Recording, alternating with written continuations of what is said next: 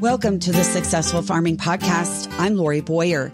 Joining me today for the show is Dr. Joe Gillespie, a professional services veterinarian for Boehringer Animal Health. He is based in the western part of the U.S.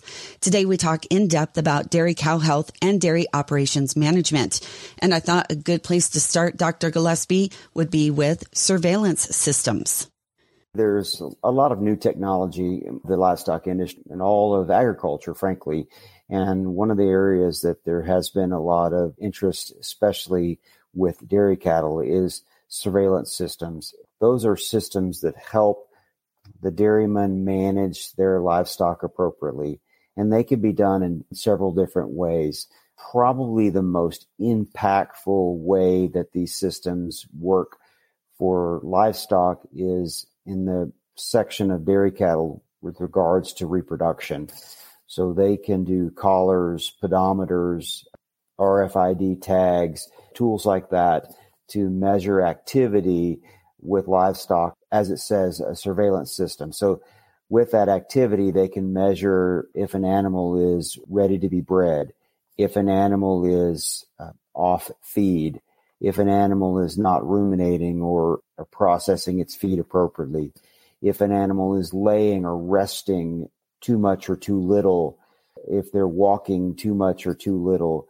Those surveillance systems with artificial technology that we have today really can help a dairyman understand what's going on with his cow herd, whether that's diagnosing illness in the case of mastitis, whether that's diagnosing whether an animal is ready for artificial insemination or to get bred. Those tools can really be helpful to help monitor what's going on in the health and in the management of your particular herd.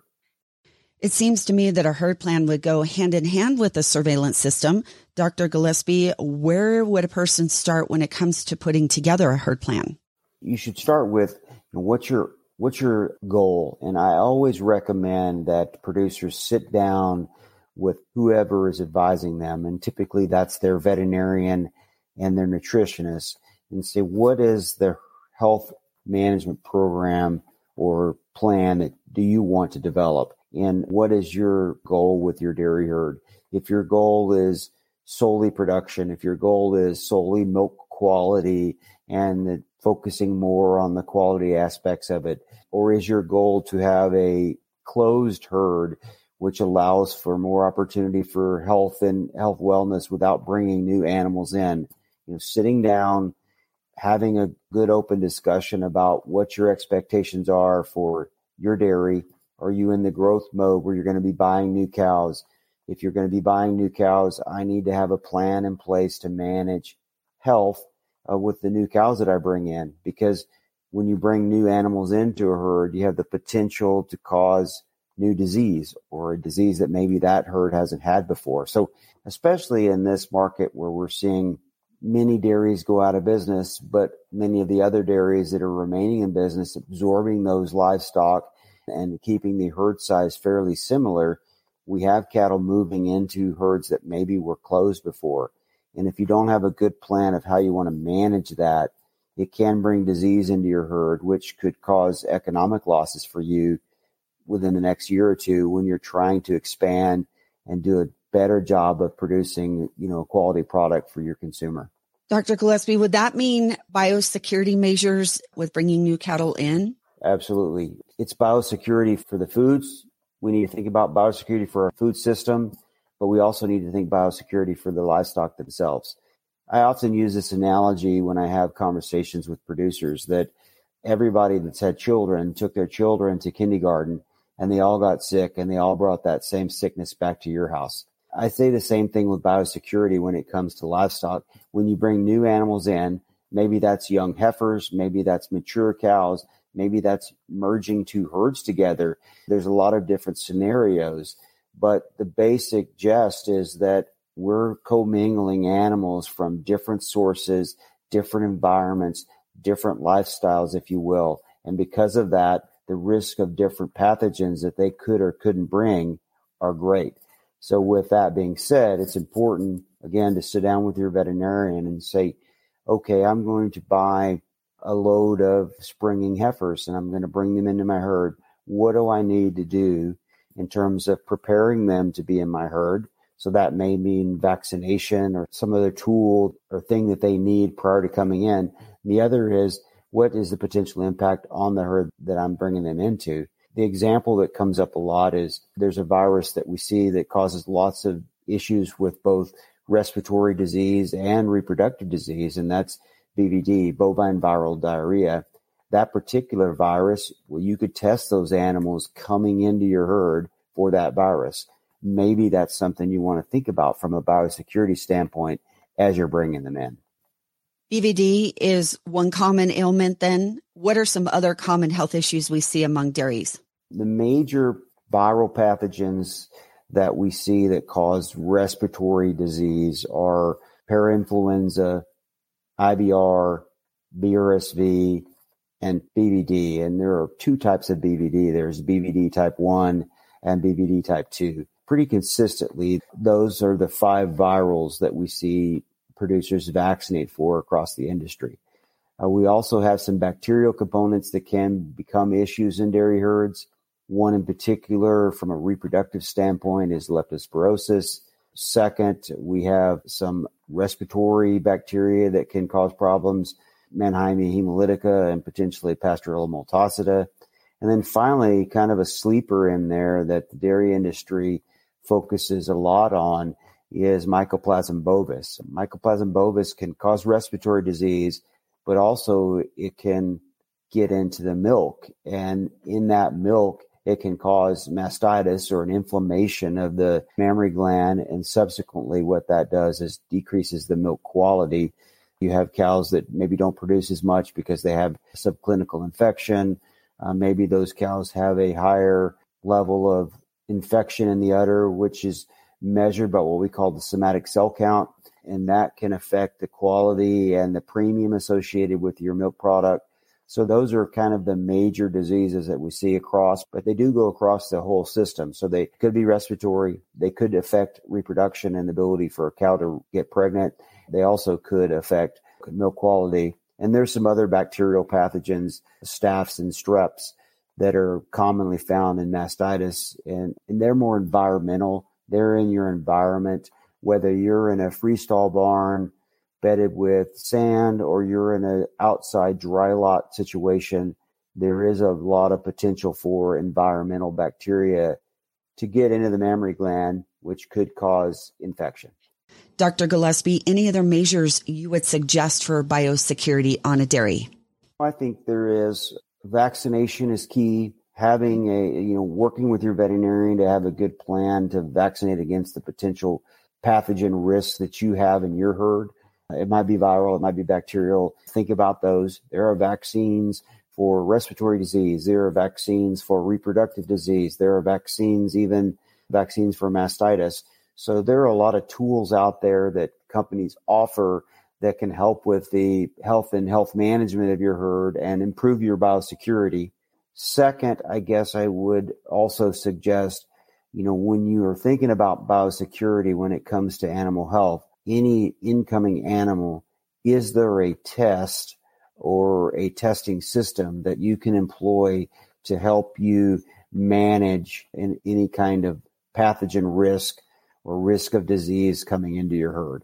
We spoke earlier about the use of BVD and BVD testing. We could also do mastitis culture to test for particular pathogens that could be in the milk. There's just a lot of opportunity that we could evaluate.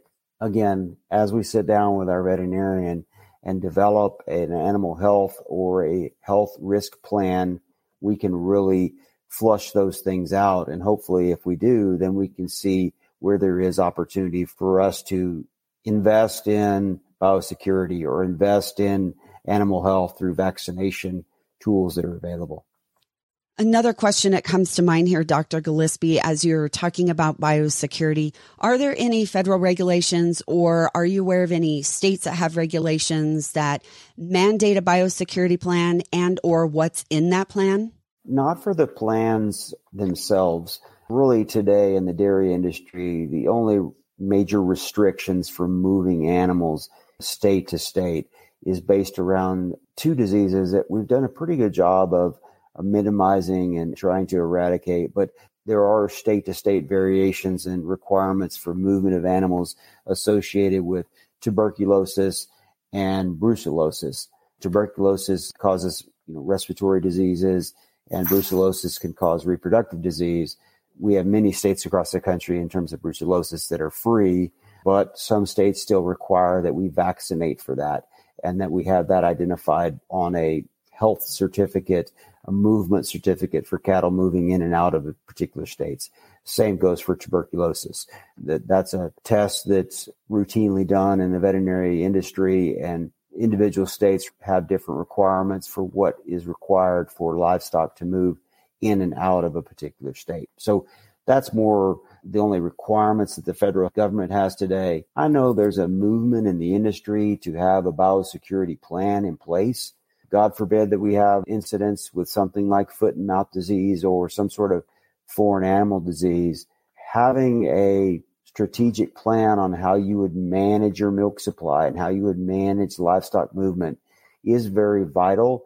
And many states today are really investing some effort into making sure that we have identification system, making sure we have plans in place at individual farms if something were to happen. So, because if you think about dairy, that's a consumable product that needs a perishable consumable product that needs to be delivered daily. And if we have some sort of blockage of trade associated with a foreign animal disease, it's going to be very difficult for dairymen to survive. So having some sort of idea of what I would do in a situation like that is very important. Where do I park trucks? How do I limit trucks coming on and off my facility? Those kind of questions are real vital to producers to really have a good understanding of what it might be to be prepared for a foreign animal disease outbreak. Good information. Thank you so much for that. When it comes to dairy health and dairy barn management, one of the biggest things that comes to my mind is lameness and what that means when it comes to animal care as well as milk production in general. Yes, definitely. Number one, health disease risk on a dairy is mastitis. Probably number two or maybe number three is lameness. So foot health and longevity of livestock is important. So I think it starts with selection of your livestock. Make sure that animals have good structure and they're sort of designed or built to be able to travel. Second, have a health management plan for your foot health. Many larger dairies, they may actually have someone that's on staff that does the foot health work. What foot health means to me is it's not just repairing damaged hooves, but it's doing maintenance on your livestock. We typically recommend that a cow get examined at least twice a year to make sure that her feet are good. If they need to be trimmed or managed, then that we do them at that point. We typically recommend that producers do that at the dry off period when animals are dried off and resting for their next lactation. But we often recommend that they do it once during the year as well, just to make sure that we can maintain health. Second is having a good health program, which we talked a little bit more earlier about herd health management. One of those tools is, are we managing the feed of our livestock appropriately? If you look at many of our larger dairies today, they're on freestall environments. Those livestock have great sand bedded or compost bedded places to rest and lay, but they do walk and stand on concrete many hours a day. So is the foot managed appropriately? Are we making sure that if we have an animal that has a lameness, that we are identifying them early and then managing them appropriately, whether that's some sort of foot health in terms of medication or in terms of mechanical, preparing that foot to heal? All those things come into the process. So there are many excellent practitioners out there that do foot maintenance, whether they're coming to a dairy as a contract laborer or they're an employee of a dairy or they're working through a veterinarian. All those are different possible potential opportunities. And therefore, we just think that's a great way to stay in front of it. The last thing that I will add, we do have some issue in the dairy industry with what's called a hairy heel wart. And it's an organism that causes sort of some irritation on the back, not between the toes where we think of foot rot, but on the back of the heel of the hoof, and managing that. And we do that through foot baths that may reduce that risk, keeping the feet clean and lots of debris off of them. Just managing to make sure that cows in a clean and healthy environment can really help improve foot health over the long haul. Whether it be hoof health or maybe even one of the diseases that you mentioned here today, what are some common mistakes that you see dairy managers do? I think the common mistake is that they're waiting until there's a problem.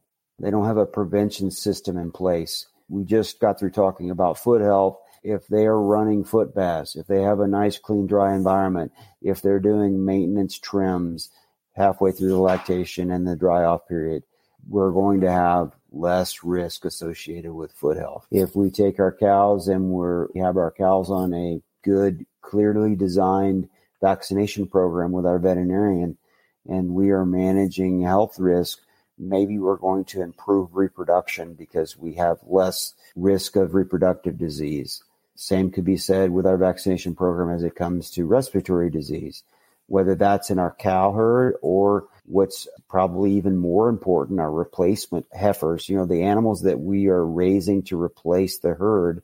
Do we have a respiratory management program in place to prevent the risk of disease? Because what I'll tell you is there's great data out there to show that if you have a case of respiratory disease in a calf that's going to be the replacement animal that comes in the herd at 2 years of age, there's a pretty high risk that animal is not ever going to be quite as productive as her herd mate that maybe didn't have a case of respiratory disease. So being prepared up front is probably the biggest opportunity that gets overlooked, is waiting until there's a problem and wanting to treat that problem with a therapy, an antibiotic, for example. It may be too late. Dr. Gillespie, let's talk now about high-risk dairy animals. What are some suggestions on how those animals should be handled? When you have animals that are under high risk or actually have disease, it's important to separate those animals. One, they need more space so that there's not competition for feed and water, which, for them to respond to a therapy or respond to whatever infection they might have, they need support and supportive care. And how do we give that? We give that when we have a place for them to go separately that they may be able to get better care. Second, when they have less competition for feed and water, and maybe in many cases a hospital area, if you will, that allows for those animals to have a more open space for resting and lying down so that they can get comfortable and feel better faster. It's all about taking care of them to make sure that they get every opportunity to overcome whatever risk that they may have had. And I think that's even the case with animals that don't have disease, or aren't on some sort of treatment. I'll use a fresh animal, for example, the animal that just had a calf.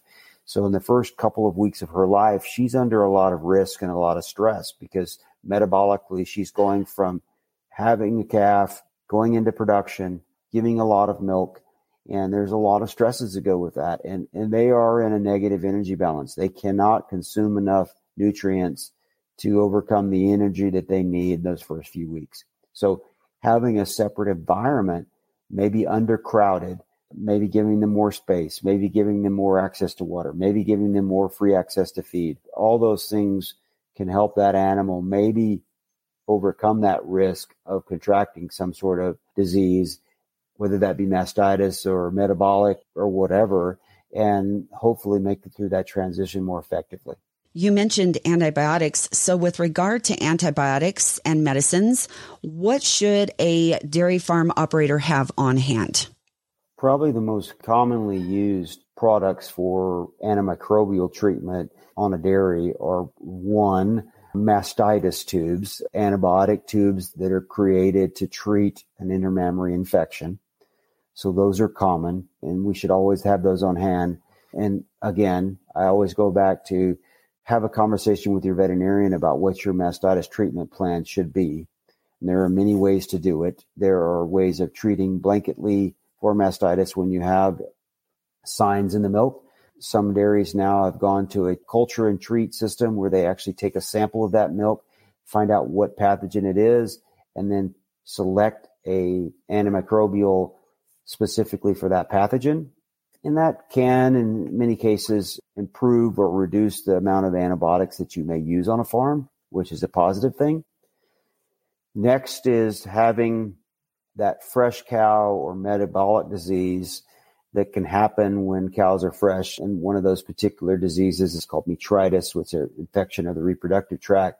Many producers do use some antibiotics there if they need them. If a cow has a high fever or has a uterine infection, we can use antibiotics there. So you should have some sort of antibiotic on hand to manage that type of disease. Foot rot, we talked a little bit about foot health.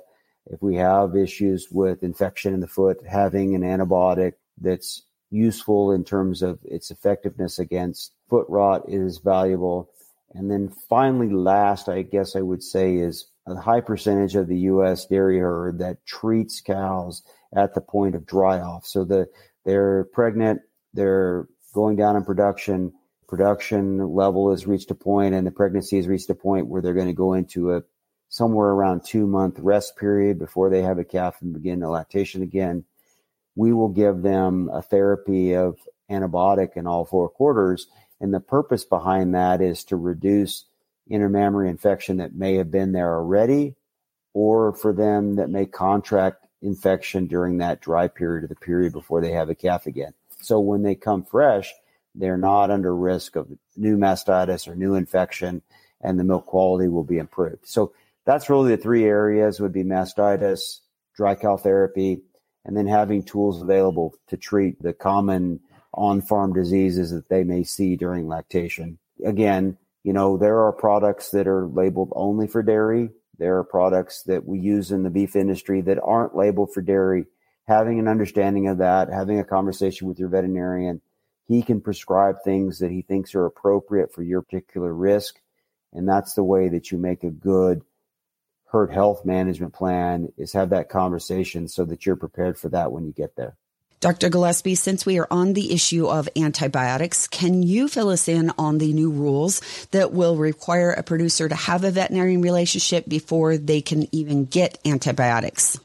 Sure. With the new regulations that came about June 11th across the U.S., any new product that's being produced by manufacturers, companies like that I work for, that previously was an antimicrobial that did not have a prescription label, will now have a prescription label. The USDA came out and said, or FDA, I believe that actually was.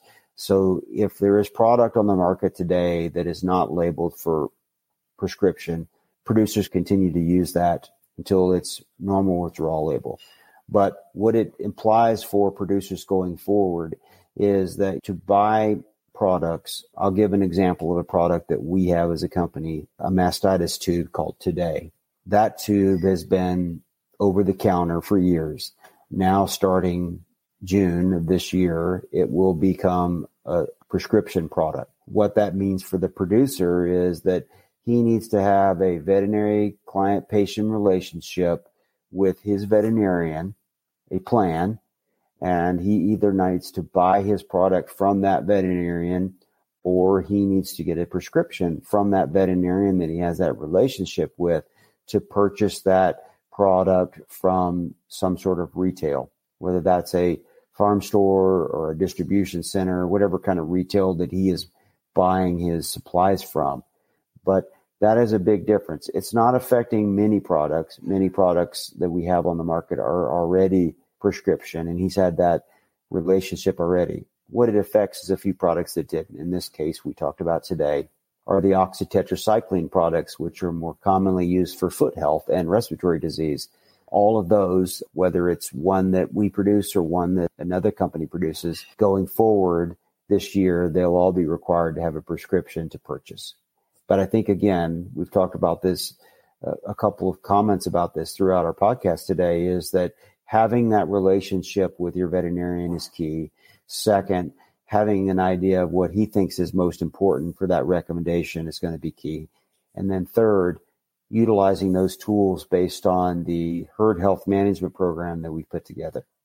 I know another big issue for livestock producers in general is fly control, but just based on some past interviews, Dr. Gillespie, I know that flies can also lead to a reduction of milk and can lead to weight loss in dairy cows. So let's talk more about that. What should we be thinking about with regard to fly control?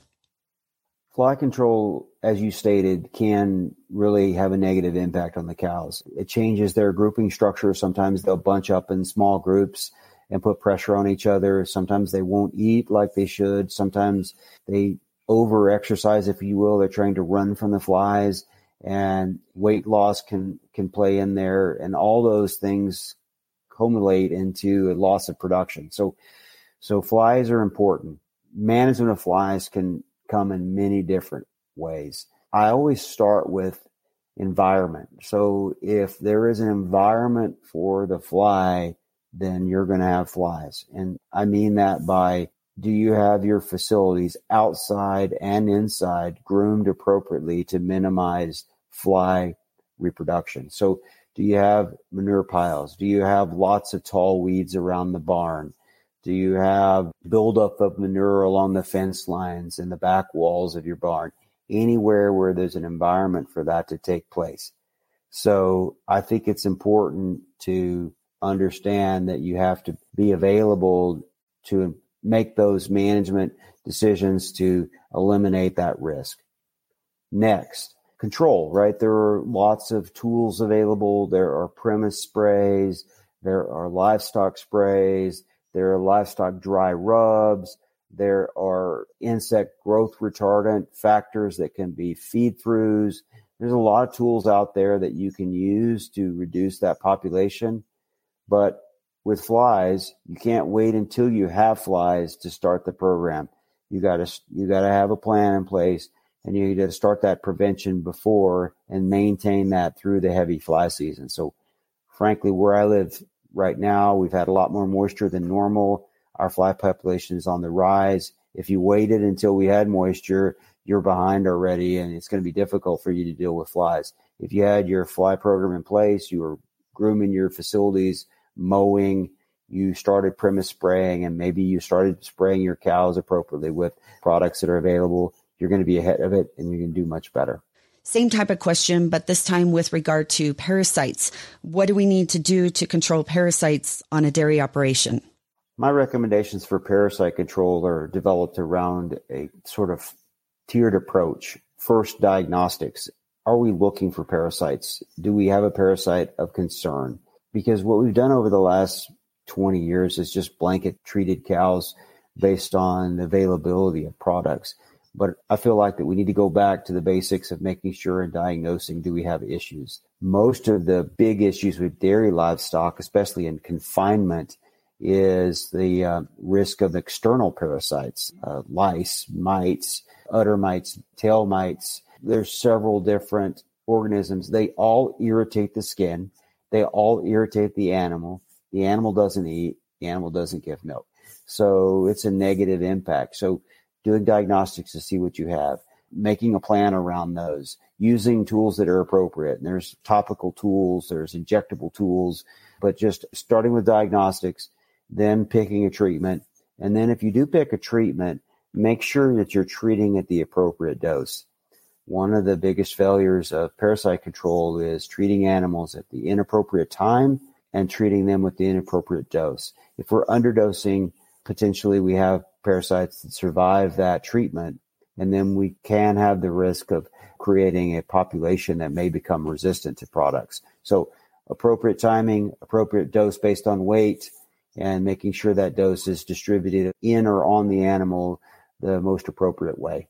What about, changing gears just a little bit, what about transportation? How do we prepare, and what are some thoughts on actually transporting the animals to and from? I think what we've seen in the beef industry should hopefully carry over to transportation and livestock. Now we have a beef quality assurance program for transportation. So what that means is teaching people that are moving livestock to better understand that they're moving livestock appropriately. Are they handling them appropriately, loading them and unloading them? Are they making sure that animals aren't on the truck too long? They have good bedding in the truck so that there's no issues with foot problems when they arrive to their destination. We see lots of movement of small young calves now across the country, 1 to 5 days old. Do we have nutrition in place for those calves to make sure that they get enough nutrients? Do we have bedding in place for those calves to make sure that they're comfortable? Do we have wind or cold protection for livestock to make sure that they're protected when they're traveling? So I think it comes back to just making sure that we practice good stewardship, but utilize resources that are out there just to help truckers understand the sensitivity or the importance of the animals that they're carrying and what that means to our industry in the long haul. What needs to be talked about when it comes to health of milking cows? We can't have a dairy conversation and not talk about milk cows and their health and management. There are many different ways to milk cows today, and we see lots of different systems. We see rotary parlors, we see traditional parallel parlors, herringbones, we see the new carousel, the large parlors.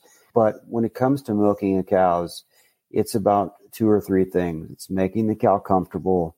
It's making sure that the cow's teats or udder are clean and dry and disinfected. If we do those things, and we prepare that animal so that when we put the machine on for milking, that she has a clean, dry, disinfected udder, we have a greater opportunity to maintain milk and milk quality and health of that udder.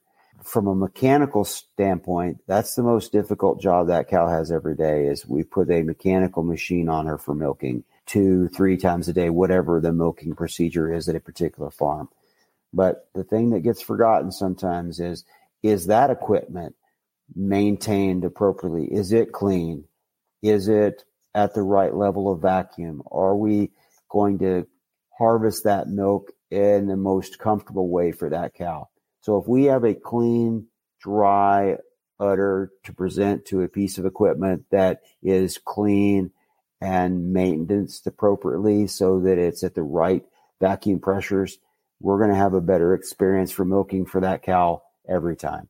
And if we do that, she will make milk faster. She will let that milk down faster, and that milk will be harvested faster, which allows that machine to get off sooner and ultimately have less negative impact on that cow each day. So it's about equipment and cleanliness and the cleanliness of the cow. Those are the really important things. You can do lots of ways to do it, stimulate that cow, clean that cow.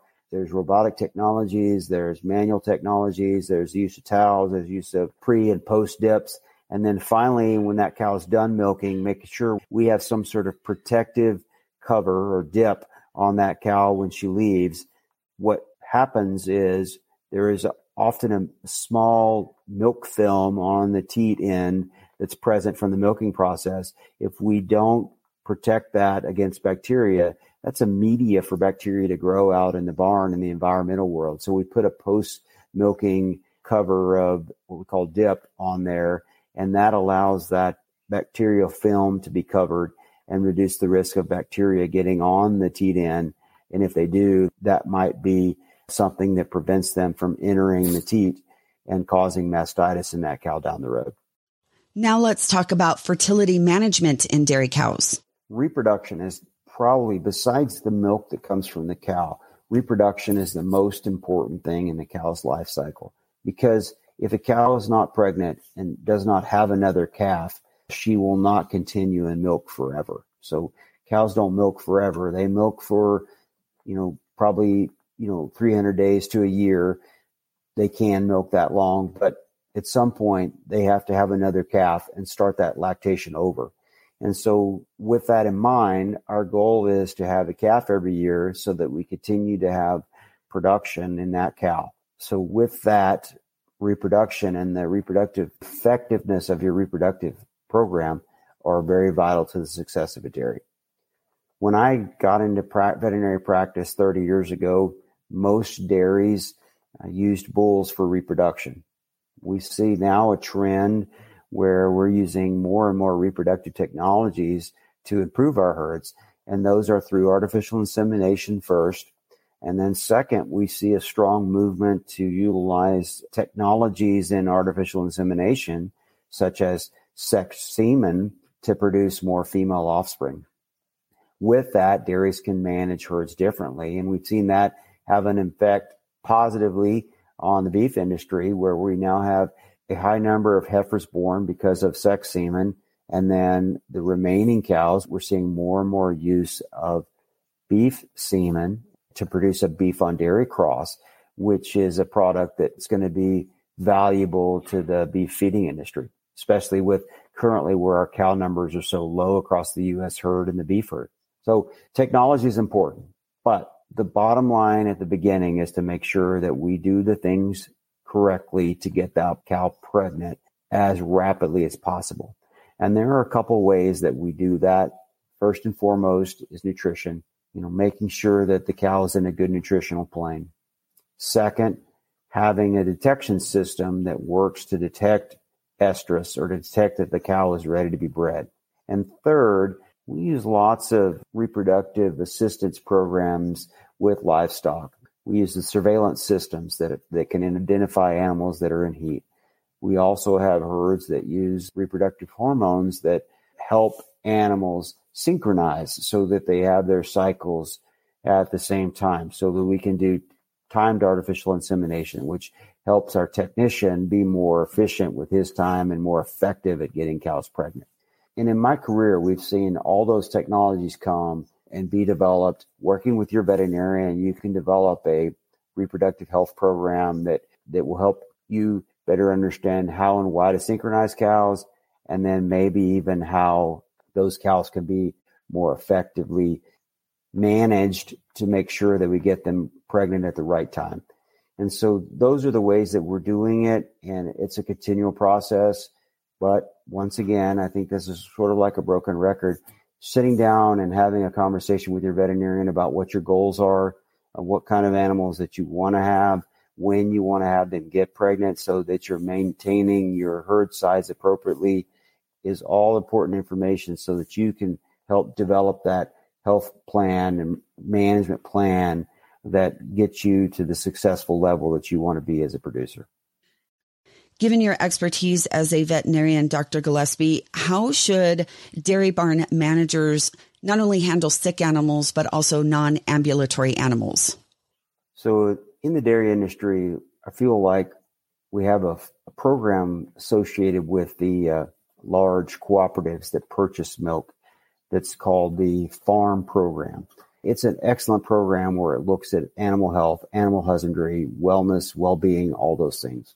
One of the big criteria in that is that you have a set of protocols in place for managing animals, whether that's a management of an animal that's unhealthy or sick or risk to unhealthiness or sickness, or all the way to managing animals that may be unable to rise or non-ambulatory, and how we make sure that health and welfare is maintained. In particular, we want to make sure that animals that are down, they're non-ambulatory, that we always have feed and water present in front of them.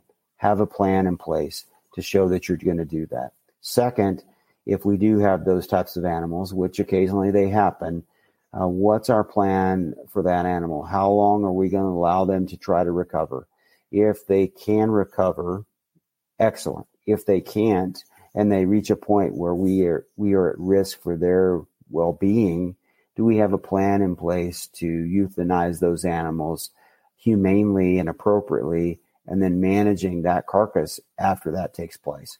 So one of the great things about the dairy industry and the farm program is that's part of your health program, and you have to have documentation, and you have to have someone who's in charge of those different areas on your farm. It doesn't mean that everybody needs to know how to do it. It means that we need a plan in place so if that actually happens, handle those cows appropriately, making sure that they have feed and water, making sure that they have shade. If we're helping them, lifting them, helping their circulation, do we have the technologies in place to make that happen? And if we reach a point where we have to make a decision on the health and welfare of that animal, do we have a euthanasia program in place?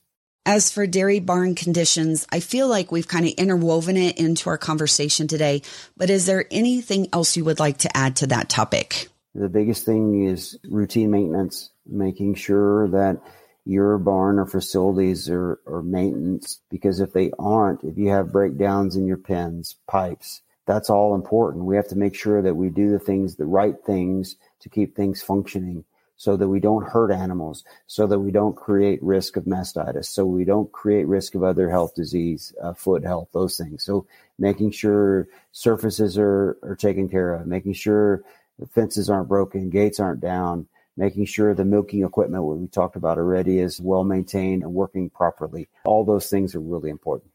Dr. Gillespie, what about managing dairies in extreme weather? Just understand that, we can't control environmental impacts with weather, but can we limit the risk associated with them? So we have heat, now we have humidity, we have high, what's called thermal heat index. That's more pressure on a cow. So do we have shade for that cow? Do we have the ability to make that cow more successful in her production? Are we making her comfortable? And that's the bottom line, making her comfortable. Again, based on your experience, Dr. Gillespie, in working with dairy barn managers and producers, what are some of these suggestions you have when it comes to making sure that there is communication between them and workers, especially when it comes to care plans or maybe mitigating a unique situation? I think it's just a matter of making sure that we communicate. Communication is a weakness in any business. If we have communication in place, we're having weekly meetings or we're having daily meetings, we're talking about the expectation of what's changing currently, whether it's increased weather or moisture, which may increase the risk of mastitis, or whether we're talking about heat, whether we're talking about cold. Just sitting down weekly, at least maybe daily, just to have a round group and say, this is what we're up against. This is what we think. This is how we want to go about it. Let's make sure that we're all on the same page. You've mentioned the importance here today of having a plan, and along with that comes records. And of course, we know that there are some regulations out there that you've also mentioned that we have to make sure we're abiding by. What are some of the records and tracking mechanisms that a dairy operator really needs to have or keep in mind? Most dairies now of any size, even smaller dairies, have good records of their individual cows and their cow health. I think that's important to understand the history of that animal and what her risks are. There's lots of softwares out there that you can use, but maintaining health treatments, maintaining production records, maintaining history of genetics of the calves that those cows produce, and so that we can have history of those genetics to improve overall quality of the livestock. But I think keeping them available, we need to keep records on our livestock and our treatments for up to 3 years to be in our quality assurance program. But many of the softwares will keep it for that cow's entire life. But I think just understanding that we need records to make sure that we can understand what's been successful or not successful, right? We can go back and review those records and find out or help diagnose risk of disease, help diagnose risk of reproductive failure, help diagnose risk of why production is low based on those records. So having those records is important so that we can continue to make sure that the herd is moving forward and producing more milk, being more productive, and hopefully for that producer being more profitable. Beringer Animal Health Professional Services Veterinarian Dr. Joe Gillespie, my interview here today. Dr. Gillespie, thank you for spending time with me and sharing all of this information. And thank you everyone for listening.